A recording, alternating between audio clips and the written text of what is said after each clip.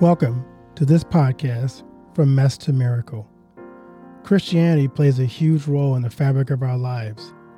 To be honest, life is messy. Yet in the midst of the mess, God still uses us. The fact that God does is a miracle.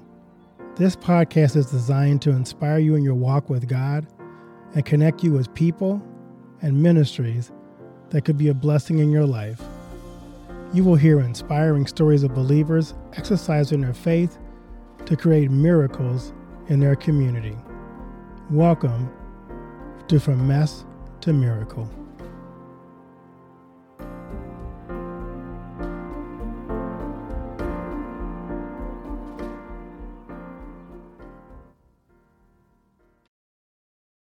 My guest today, Alan T. Black, was raised and grew up in the United Methodist Church. While he proudly embraced his background and personal history within the United Methodist Church, he felt that ultimately what is important is not the denomination that you're a part of. What matters most is the relationship that you have with the Lord. Part and parcel to any relationship is a level of commitment that one makes to it. With all relationships, they're going to take time to grow. Through the years, Alan described his relationship with the Lord by using one word, and that would be transformation. We welcome Alan to the show. Well, Alan, welcome to the show. It's so good to have you on today. Thank you, Mr. Haney. It's been an amazing story, but still not sure what's going on in my life at this point. I haven't gone down this road, but thank you again for the honor. Every time I get a chance to do an interview, I really just find myself thinking, this is just hard to believe where Lord has brought me as far as this journey over the last, 7 years. I still shake my head and I just shake my head and say, God, I don't know about you sometimes. You're just too much. You're just too much. That's right. But you led me there. You obviously won't leave me there, right? Yeah, that's true. Trust me, that is true. Without question, sir. So I'm going to give you a question to kind of warm you up, and then we'll kind of get into some more deeper, darker questions down the road. Oh, geez. Boy, now the pressure's really on. Okay, thank you. So what's the best advice you've ever received? Think about your life. It could be about writing or whatever it is, whatever that most important question for you is. What's the best advice you ever received? I think the best advice, Mr. Haney, has just been to continue to pursue what it is that you have a passion for. And it almost became a source of advice in a reverse manner because of my grandmother. She had an experience, and this was in the 1930s or so, and she had the opportunity, Mr. Haney, to go to Europe to tour as a female Black operatic singer. Wow. And this was rare because, in the 30s, that just did not happen. No. So she passed up the opportunity. And for the rest of her life, she said she was haunted by the fact that she didn't do that. Even when she was in her 80s and her 90s, she would talk about it almost daily, about how much she really regretted it. And I realize now the lesson coming out of that was, you know what? You only get one go around in this life. So if you've got a chance to go for it, go for it. And I never forgot that. And I could see the pain in her face. I could hear in her voice when she was talking about how she regretted it like 60, 70 years later, and she still regretted it. I never forgot that. Yeah. I never forgot that. I said, you know what? What I'm going to learn from this whole lesson is you've only got one chance at this, so you got to go for it. And you've got to see what's going to happen, because the worst thing that can happen is you would fail. But even with that being the case, you made the effort to go for it. And I don't want to be sitting on the sidelines like my grandmother at 80 years old saying, man, I wish I'd done this or I wish I'd done that, because it just hung over her like a shadow for 60, 70 years before she passed. And I said, that's not an experience I would wish on anybody, man. Yeah, no, that's hard. That really is hard. Did she ever say why she didn't take the chance?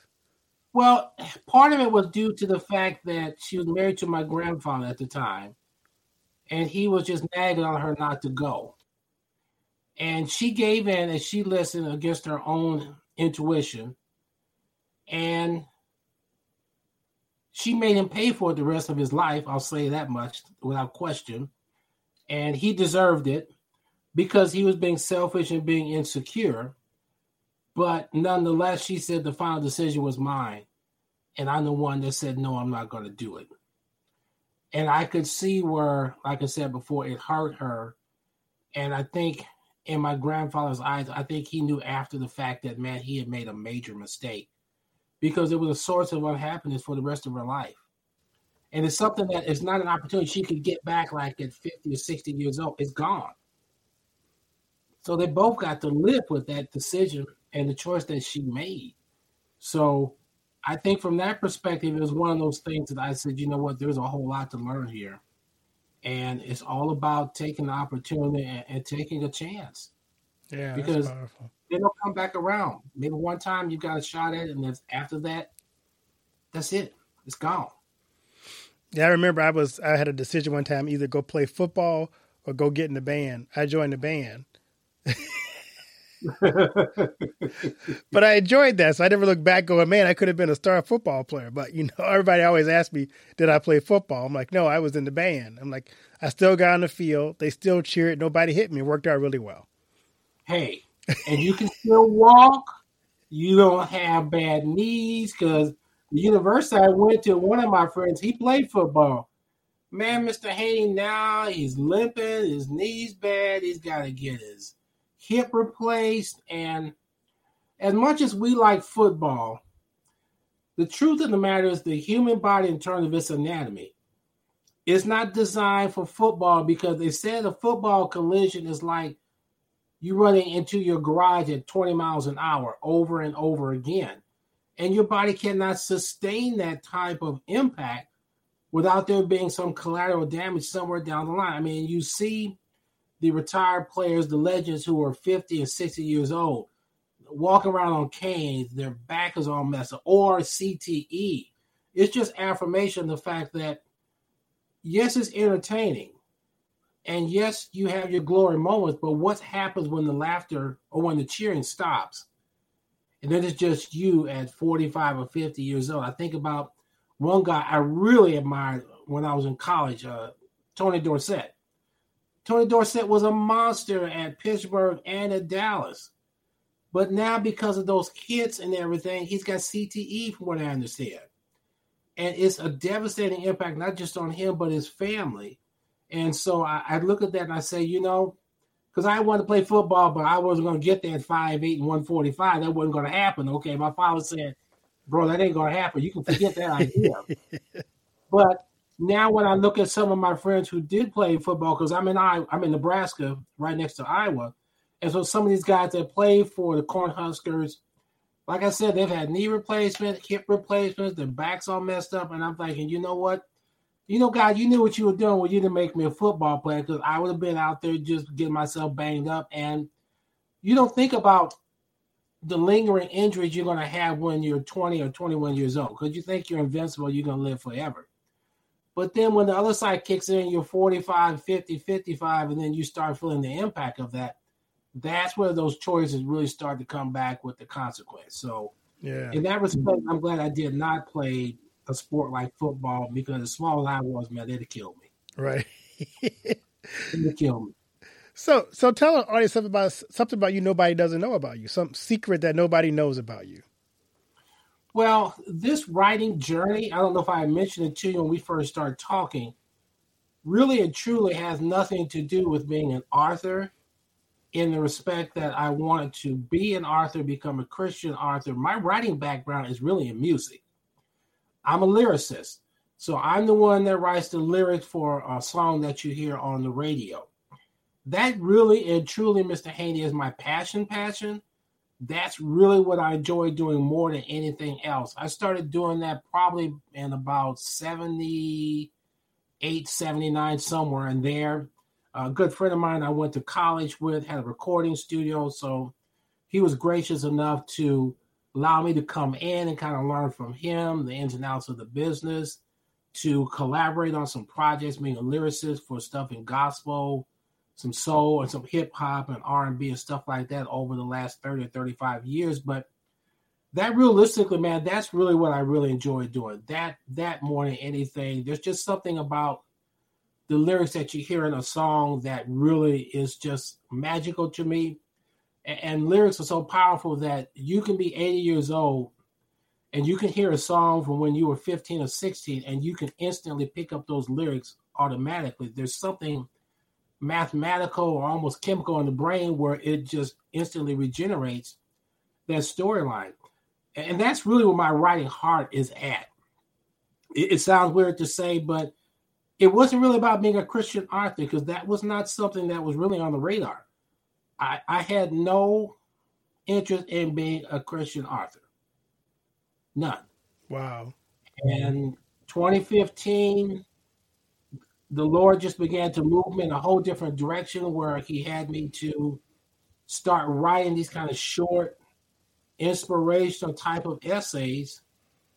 And it just had me keep writing and writing and writing. And Mr. Haney, the thing that was scary about it for me was from a lyricist perspective, I'm writing within a structure. If I write something today, 6 months from now, if you wake me up in the middle of the night, I can recall exactly what I wrote. But when I went into this realm of being a Christian author, it was totally the opposite. The Lord would speak through me and speak in spite of me to have me write stuff. The Holy Spirit was directing me. I would finish up like 1 or 2 essays, and 10 minutes after I wrote it, I couldn't remember what I wrote. And it scared me to death because I'm thinking, okay, this is not who I am because of my lyrical background and my academic background. I retired from a university. I worked there at that level. So I'm very structured. I'm very logical. There's an order to doing things. And so when God took me in this direction, becoming a Christian author, he took me completely off my normal path and had me doing things that were way out of my character, way out of my wheelhouse. And I remember after I wrote my first couple essays for my first book, Here I Am Lord, back in 2017, I remember, Mr. Haney, I went and talked to a friend of mine who's a minister. And I said, okay, this is what's happening. I'm writing these essays, and when I finish, I don't remember what I wrote. And I told him it was scaring me because this is not who I am. Am I okay? And so I'll never forget, he said, well, are you going to be open to what the Holy Spirit is calling you to do? I said, yeah. And I said it just like that because I'm going to be honest with you and the audience. I wasn't particularly interested in doing this. This is not what I wanted to do. I wanted to still do my music. And so he said, okay, well, just keep being obedient and you'll see where this goes. I said, okay, that's fine. We'll see where this goes. And in my mind, I'm still filled with doubt because I'm thinking, okay, this is just a fluke incident, 2 or 3 of these, no big deal. It'll end quick and I can get back to my music. Never happened. Never happened. I wound up finishing up enough material for my first book called Here I Am Lord, released it in May of 2017. And I'll never forget, when it appeared on Amazon, I sat there and I just looked at the book and just stared at it for like 5 minutes or so. Not because I was patting myself on the back. I was just staring at the book, Mr. Haney, because I couldn't believe this had happened. I was like, okay, God, how did this happen? I mean, you've had me write these essays and write and write and write. And you got me to the point through being obedient and following your lead to become a published author. And I'll never forget when the first book came out and some friends of mine from my childhood called and congratulated me. And they said, okay, so I'm going to come get your book at the book sign so you can sign it. I was like, okay. Then I hung up the phone and I thought, how come they want me to sign their book? I don't understand. That's like for people who write books or something like that.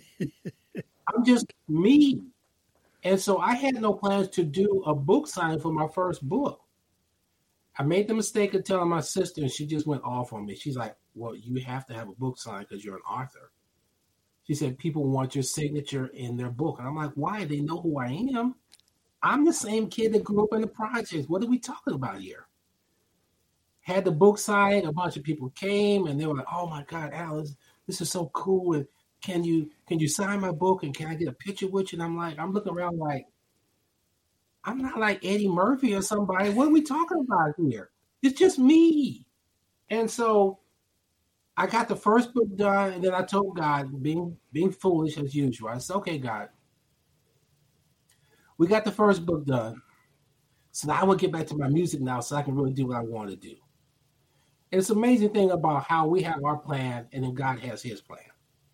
But I thank him for the fact that in all my rantings and my just going off the deep end, he didn't pay me any attention. He's not listening to me. He humors me like he does most of us. And he says, "Okay, I'm going to let you get that out of your system. And then when you're done, we're going to get back to what it is I'm calling you to do." And so starting at the end of 2017, going into 2018, he had me start writing material for the second book called In the Spirit Intended, which I released in, I think it was June of 2019. And in 2019 of July, that one actually was recognized as a best-selling book, and I achieved the status of best-selling author through Amazon for the second book, In the Spirit Intended. So I'll never forget when I finished up that one, I ran into a childhood friend probably about 2 months after I released it and then after my second book signing. And she was like, "Yeah, that's good. I like that." She said, "So now we need a third book so we can make it a trilogy." And I'm looking at it, I'm like, "Do you know what it takes to write a book, let alone 3 books? Are you serious?" And she was looking at me like, "Well, you're making excuses. So if you can do 2, you can do 3. I'm like, and these people think it's just like slicing bread to come up with topics and stuff to write about. So I started again, and God had me start again for the book number 3, which is Just a Closer Walk, which is an ebook only, which I released back in June of this year. So this is the third book, starting to gain some popularity and getting out there and everything. And I tell you, Mr. Hay, this has been an amazing journey for 7 years. I've also done some blogging. I remember from my first book, I reached out to some websites to find out about how to be a blogger. Now, let me backtrack. When someone asked me, "Well, why don't you write for a blog while you're getting your book ready?" I looked at them, I said, "What's a blog?" I had no idea. "Well, what's a blog?" And so they said, "Well, you have to Google it and then you'll figure out." I said, "Okay." So I went and Googled it. I said, "Well, okay, well, let's see what happened." Sent off some of my short inspirational essays to several blog sites. They all said no. And then the very last one I sent to was in Singapore, a blog called the Christian Blessings. And she said yes. And she asked me to start writing for her. And I was like, okay. And I started with her in January 2016. And I wrote for her until the end of December 2020. So I actually did that for about 5 years, and I'm currently writing for a blog called the Dreamers Collection in South Africa. So just kind of doing that as well. And, it's really just about, you just have to take that walk of faith. You just have to step out there and see what's going to happen. And I think you also have to be prepared for the fact that, number one, whatever plan God has in store for you, He's going to make sure you get through it and you fulfill your calling. But as important as anything else, He's going to make sure you are in front of the right people who can help you and who can assist you along the way, and then become a part of your journey. So I could definitely say that's been the case for the last 7 years or so, as far as getting this done, getting to the point where I achieved best-selling author status on Amazon, to the point of a third book, becoming a blogger. None of this was planned. I promise you, there was never 1 minute of this for a second or I had any of this planned. I still look around here in September of 2022, and I find myself thinking, how did this happen? I'm still just that kid from the projects who was a C+ student in college, got out of college, wasn't anything to brag about. I got out. And oh, by the way, we're not talking about somebody who started this journey being an author at 40, 35, or whatever. Man, I was 60 years old when I started this. 60. And I'm telling God, when he first started me down this road, Mr. Andy, I was like, okay, God, now let's talk about this thing. I'm like 60 years old, so I'm pretty much retired. And there are some really young, energetic people out there who can really do this and take it to the next level. And I mentioned a few minutes ago that I'm always talking to God about what it is that he should be listening to, instead of me listening to what it is he's trying to tell me. So he just blew me off and said, "No, bro, I'm not even hearing what you're saying, okay? I ain't paying you no attention." But it also goes to underscore the fact that age is not a number for God. He doesn't care. I have literally seen some people on some different websites that I follow. I saw one gentleman, he was 80 years old, and he released his first book, I think, last spring. 80. I was overjoyed. I was happy. And then in the next 5 seconds, I thought, you know what? I should be ashamed of myself. I was whining about being 60, and this guy's 80 years old, and he's doing it. Right. So what was I complaining about? You're never too old, because you don't know what God has in store for you. And again, if he's called you to do it, he's going to equip you to get to where you need to go. Just be obedient. I will be the first to say that I am a leading candidate of being hard-headed and being stubborn and just saying I can't do it. It ain't for me. God, you need to find somebody else. Man, I'm a world champion at that. Okay. But one thing the journey has taught me is, okay, just be obedient and just give it a try. Just trust God. But in our humanness, I think it's natural for us to say, yeah, God, that's good, but. Right. And I've had to learn to remove that but and say, okay, God, I'm going to trust you. Now, I'm not going to sit here and say I'm a world champion at being obedient and always doing what God tells me with no question asked. That would be a lie. I'm still in the season where I'm like, yeah, okay. I'm a work in progress because I'm a hot mess most of the time. Okay. But I'm learning that, okay, just be obedient and it's going to work out. I never said I was the sharpest knife in the drawer, so I'm learning slow but surely, but I'm finally getting there. Cool. So I want to dig into that a little bit more. You kind of opened the door for this question when you said that. So you have this line in your book. How often have we in our Christian walk been in a point of being backed up against the Red Sea of our own? So tell me your Red Sea moment. Man, there have been so many Red Sea moments, but as much as anything, my Red Sea moment for this journey as a writer was at the very beginning when God was putting it on my heart to start this journey, because I immediately went into conversation with him, telling him again, you should look at such and such. You should look at that person. This other guy, I know he's like a bishop, so I know he'd be a great candidate. And so he just basically brushed all those people aside, and he said, I'm calling you. And so that was a Red Sea moment, because I'm backed up against the wall, and I'm thinking to myself, first of all, I wasn't an English major. I wasn't somebody who studied literature in college or even in high school. I'm fairly decent with my writing as such because of my music background. But to reach the level of being an author, I'm thinking that's just an Alex Haley type level or something like that. This is way beyond what I was doing. So those were my Red Sea moments. And I think Red Sea moments, as much as anything, are not just spiritual.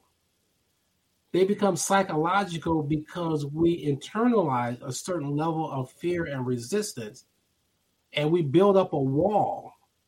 And if we're not careful, we can surround ourselves with that wall where we're just blocked in. And I think a lot of times, if we're not careful, that wall will lock us into the point where we don't think we deserve to be let out of it. So for me, that was my Red Sea moment, was recognizing the fact that, okay, yeah, I'm kind of back up against the seawall here or back in the corner. I'm either going to just surrender and just crumble, or I'm going to figure a way that we're going to get out of this and cross this Red Sea. And so it's been a 7-year process for me to continue to do that. And it continues to be a process because there are still those Red Sea moments, even now, with some other things I'm doing where I'm like, oh, I don't know about this one, God. But I look back and I say, okay, if he brought me out of that Red Sea moment then, there's a good chance he's going to do it again because the history has proven that he's always done that. Am I really ready to recognize that history, acknowledge it, and embrace it and count on it as I go forward? Stay with us. We'll be right back. And now a word from one of our sponsors, For Freedom Mobile. If you're using AT&T, Verizon, or T-Mobile, then you're being tracked. Mobile providers collect your location, communications, internet activity, even your financial transaction.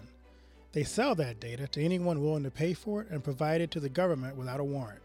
Switch to For Freedom Mobile, and you won't ever have to worry about Big Tech or Big Brother tracking you through your mobile phone again.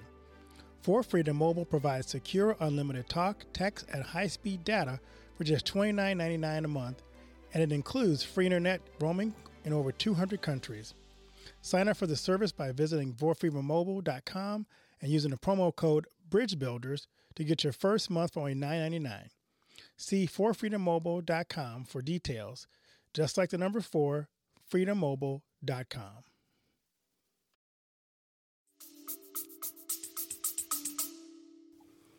So you said something I want to also drill down more on. You say in the book, there is merit in looking back through time. And you just kind of alluded to that a little bit. Tell us what you mean by the merit of looking back through time. The merit in looking back in time is kind of a contradiction to what we're told in the real world, is to keep your focus going straight ahead and don't look back. I've never embraced that, Mr. Haney, because I think sometimes there are those moments when you need to pause if you're in a situation and you need to kind of look back through your life for just a minute or so.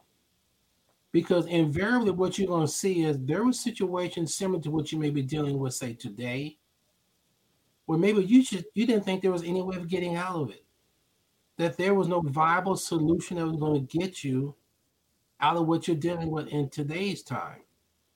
And so I think sometimes God brings back to our remembrance different moments and times and different situations where we found ourselves in that Red Sea moment where we thought, there's no way this is going to work out.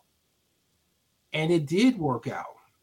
And I think there's a real purpose in not just the experiences from the past as far as when they happened and how we got out of them, but those moments also serve us because in the future, when we're up against a situation, we can think back and we say, well, you know, if God got me through that before, he'll get me through this time as well. And I think, too, those past experiences are also important because they become a part of our testimony to other people when we encounter them or we interact with them. They're dealing with a situation which might be similar to what we went through maybe 10, 20 years ago. And we can share our story about, well, okay, this is what happened to me back then, kind of similar to what you're dealing with right now. This is this is how it went for me. This is how God brought me out. And that's important because sometimes people just need to be encouraged just to know that, you know what, whatever they're dealing with is not a unique situation where it's never happened to somebody else before. Because the Bible talks about there's nothing new under the sun. We know that to be a fact. So that's what I'm referring to when I say there is merit in looking back, because sometimes you need to look back and just see how far God has brought you. And that's just a reassurance that if he brought you back from that, he's going to carry you forward as you move into the future. So I like that because I'm an Old Testament pastor. And I love how the Old Testament talks about remember the faithfulness of God. And that's what you're talking about. It benefits us to stop and look back in time. Because when we look back in time, you just kind of said it. It reminds us that you didn't get through this on your own, but God was faithful in those moments. And as you look back in time, it reminds you that God's always been faithful. And God will continue to be faithful going forward. So as you look at whatever you're going through today, don't get stuck in that moment, because that moment will limit you to see what God will do and has done in the past through you and for you. Exactly. And the truth of the matter is the enemy is very proficient and causing us to put on blinders about what we're dealing with today, to the extent to keep us from looking behind us, because he doesn't want us to go back and say, oh, man, God really came through that time. He is faithful. Because he doesn't want us to remember the fact that God delivered us from stuff that there's no way in the world we could have got out of it, or we should have gotten out of it. But the enemy wants us to stay alive and locked in on what's happening right in front of us and not look around us to recognize who God really is. And Satan is a master at that. He's the best ever at that, because that's his job, is to plant that seed of doubt about the faithfulness of what God can do and who God is. It's funny because one of the things I do on my podcast, a lot of times I talk about race in America. And I love how people get caught up in these are the worst possible times for race relations ever in the history of our country. And I say, really? Go back in time and look at what used to be there and look how God brought you through that moment then. And you'll see a pathway forward today as well. Oh, absolutely. And I'm old enough at 67 now where, hey, I can go back to being 7, 8 years old in the 60s and seeing what we were dealing with. I was part of one of the first classes at my junior high or middle school to integrate that school. And that was a daily battle. I'm old enough where, because my last name is Black, where if you recall, you know where I'm going, Mr. Haney. I do. You recall Black back in the 60s? Oh, people were throwing down. They were fighting. And so I had to learn to live with that. So I'm old enough to recognize that I can remember one time one of my friends from the neighborhood was walking with another guy, and they saw my mother coming from the store, and they said, one guy said, "Hey, Mrs. Black, how you doing?" The other guy said, "Man, what are you doing calling her Black, man? That's wrong." The dude said, "Bro, that's her last name." But, saying that because you did not call somebody Black back in the 60s. So, yeah, I've lived that. I've lived through the issue of fighting through the immigration and the racism, even in Nebraska, because here it's been more subtle, right, as opposed to in your face. So you had to learn to recognize the subtlety as opposed to in your face like it was in the South back in the 60s. But there were things we had to deal with. So I see what we're dealing with now, and I think to myself, yeah, it's bad, but you know what? I can still remember seeing those fire hoses being turned on people in the 60s. I can still hear the voices of the parents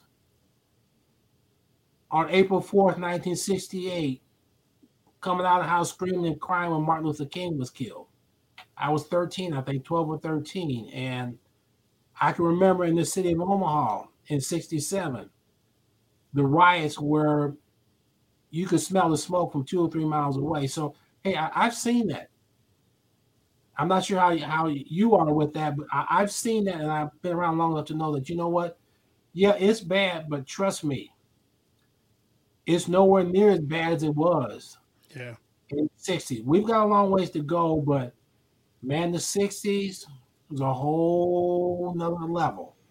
Yeah, I grew up in Louisiana, so it was a little different, even more down south. Oh, I know. Yeah.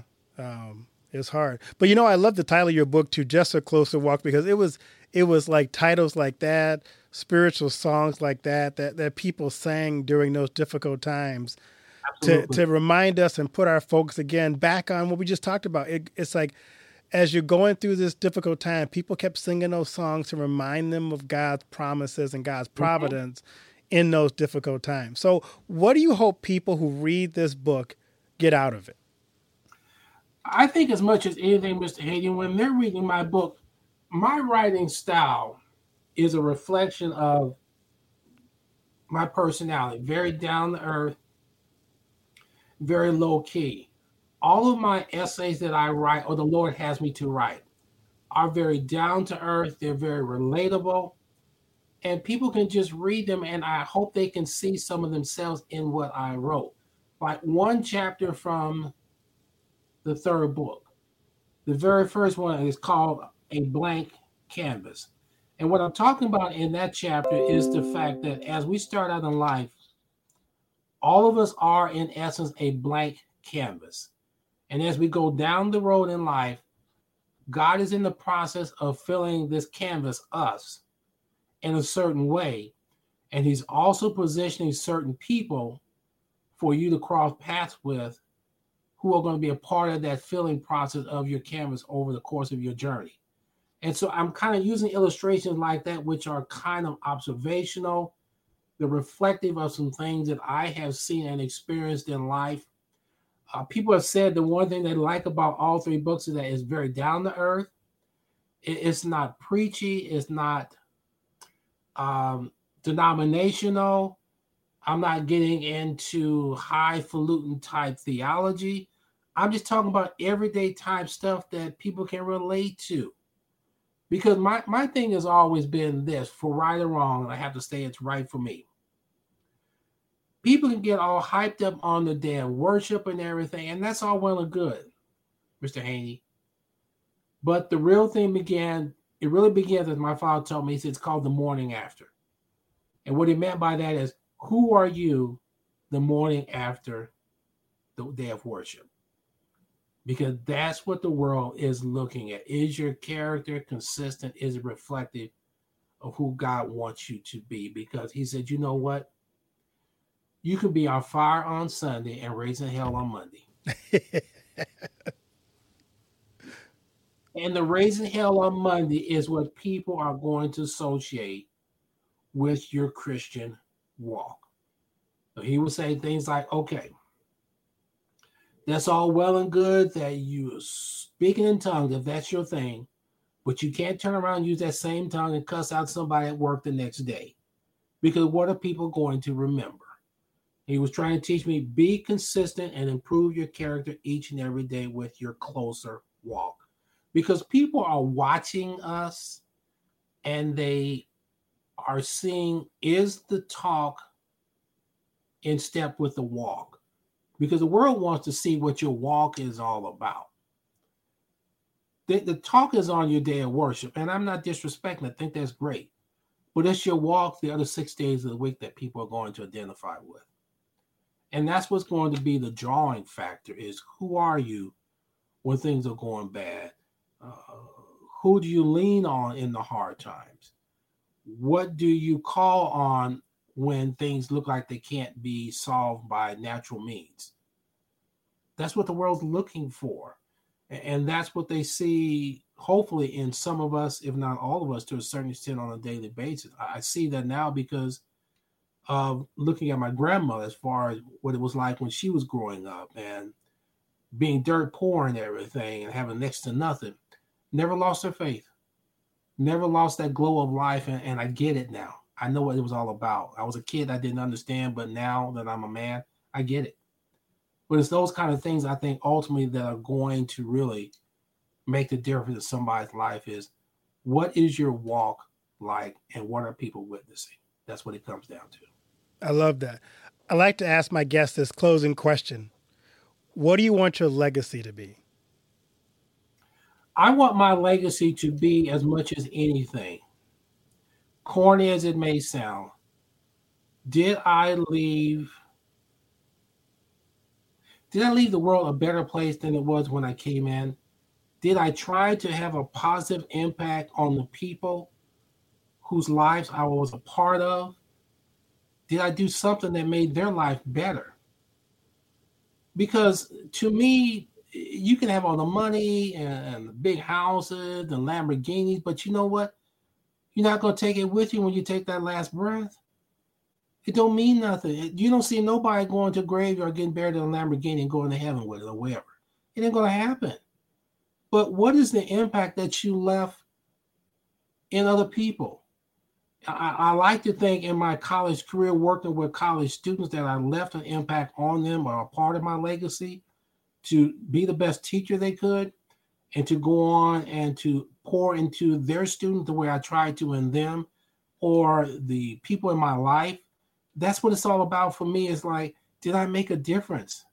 It sounds corny, but at the end of the day, I'm going to stick to being corny because I want to know, did I make a difference? Did I impact somebody's life in a way that made it better and encourage them to not just do what I've done, but to go on and do even better? Because that's what our ancestors wanted us to do. They wanted us to be at one level, keep going up, keep moving up. Think about that Curtis Mayfield song and Impression, moving on up. That's what it was all about. Keep moving up and getting better and better, because that's what it's about for each generation, to make it better for the next. So hopefully in my 67 years, I've done that. I've still got work to do. But when I take my last breath, I can say that, you know what, God? I made a difference for somebody. And making a difference, Mr. Haney, it's not about the quantitative number. It's about the qualitative impact. If you impact in a positive way 3 or 4 people, that means the world to somebody else, because who are they going to impact based on what you did for them? So it's about the quality of the impact, not the quantity of it. And that's just where I am. That's awesome. So where can they find your book and where can they find you on social media? Well, I'm on social media under Instagram, believe it or not, still learning it. Don't know what I'm doing half the time, but I'm learning. It's Alan T. Black 55. It's ALANTBlack.com. And they can go to my website, which is alantblack.com. That's ALANTBlack.com. And they get information on all 3 books there, and just read a little bit about me as a Christian author. And hey, I would say in parting words to the audience, you know what? Don't ever think you're too old. Don't ever think you're not qualified, because you're looking at somebody who thought he was too old, didn't think he was qualified, but God ignored my age and he qualified me to do what I'm doing now. Because trust me, I ain't that deep. That is great. Thank you so much, Alan, and blessings on your book. And may people pick it up, read it, be inspired by it, and realize that no matter what age they are, God can still use them for good. Yes, sir. Yes, sir. 100%.